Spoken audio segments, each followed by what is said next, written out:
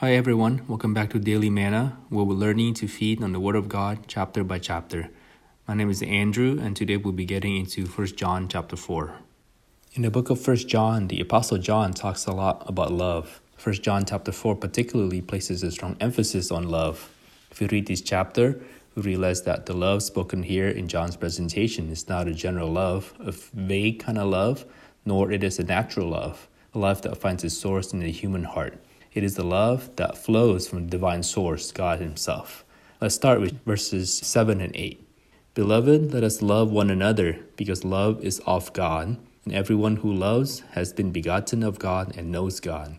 He who does not love has not known God, because God is love. Verse 8 says God is love. Notice that John here does not say love is God, but he says God is love. Simply put, John tells us that a love, which is God Himself. He also says love is of God. That points to the source.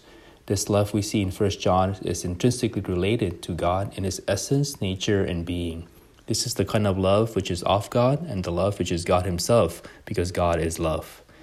There is a big difference between our natural love, or the love that we have in ourselves apart from God, with the love which is infused into us by the triune God. A human life is devoid of the element of God.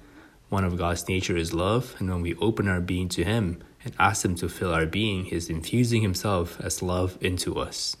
Whatever comes from God is of eternal life. It is incorruptible and it is indestructible. God's love has all those qualities, so we can also say that God's love is eternal, incorruptible, without limit, and eternal. The Bible tells us to love one another, to love the brothers, to love our neighbors, and even love our enemies. How is it possible? It is only possible when our love is out of God. Our love toward our neighbors, our brothers, and one another, even our enemies, must not be from ourselves. Our love toward others is short and for sure has its limit. We are not able to love others when they are incompatible with us. Many times I find myself short of love and realize that nothing in myself is able to conjure any kinds of love toward others. This is why in verse 7, the Apostle John pointed out that the life of God is the source of loving one another. Everyone who loves has been begotten of God and knows God.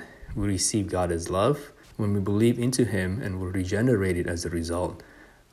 John exhorts us to love one another, but this verse does not end here. If it is, it wouldn't be much more than an ethical pronouncement. But the verse continues to say love is of God. This love has its source in God. Through our regeneration, God is now our Father, and now we possess the life of God. This indicates that the life of God is the basis or the foundation for our loving one another. We can love because we have been begotten of God, and now we have the life of God. The love of God and the life of God are one in God's being. In God's life are all the riches of God's attributes, including love. Now we're able to love. John also says, we know God, and in this context of loving one another, it is a matter related to our experience and enjoyment of the Lord Jesus as life and love. This is not knowing God according to the black and white letter or in a theological way, but it is knowing God directly and personally through our experience of Him as life. We cannot know God without experiencing and enjoying Him.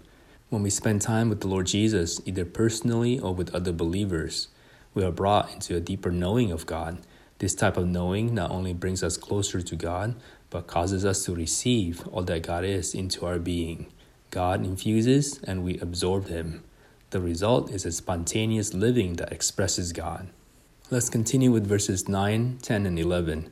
In this, the love of God was manifested among us, that God sent His only begotten Son into the world, that we might have life and live through Him. Herein is love, not that we have loved God, but that He loved us and sent His Son as a propitiation for our sins. Beloved, if God has loved us in this way, we also ought to love one another. In verse 9, we see the procedure that God did to redeem us from our fallen condition. The first basic issue is that we are fallen human beings. We have sin and sins. This places us under God's righteous judgment. This situation requires propitiation and something to make God happy. There is nothing we can do to pay for the price of sin and sins in our being. So in His love, God sent His only begotten Son into the world that we might have life and live through Him. We see here again, similar to verse 7, that God wants us to receive Him as life and He wanted to impart Himself into us as the divine life into our being. In this divine life, we are not only saved from our fallen nature, we now have access to God with all of His riches. We also see in verse 9 that forgiveness of sin is not the goal. It is only a procedure wherein God can accomplish what He wants through us. What He wants is for us to live through Him.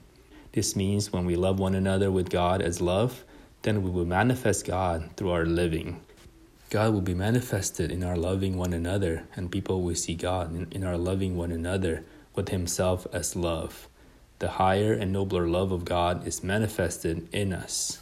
One of the best ways for us to receive God as love is to tell Him, Lord Jesus, I love you. The more we tell Him that we love Him, the more we enter into God's heart and experience Him as the one who is love. Then spontaneously, this love is expressed through us. Well, that's it for today. Thank you for tuning in. Keep enjoying God as the source of love.